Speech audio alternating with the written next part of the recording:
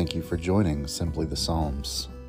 Today's psalm is Psalm 124, Thanksgiving for Israel's deliverance.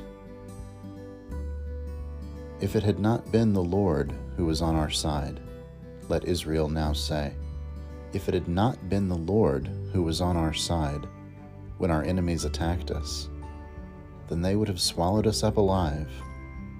When their anger was kindled against us, then the flood would have swept us away.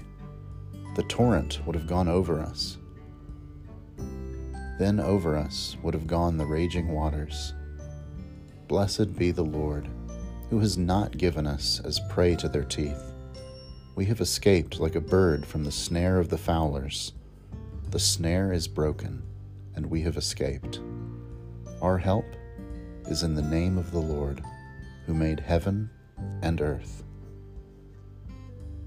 This has been a reading of Psalm 124. Thanks be to God.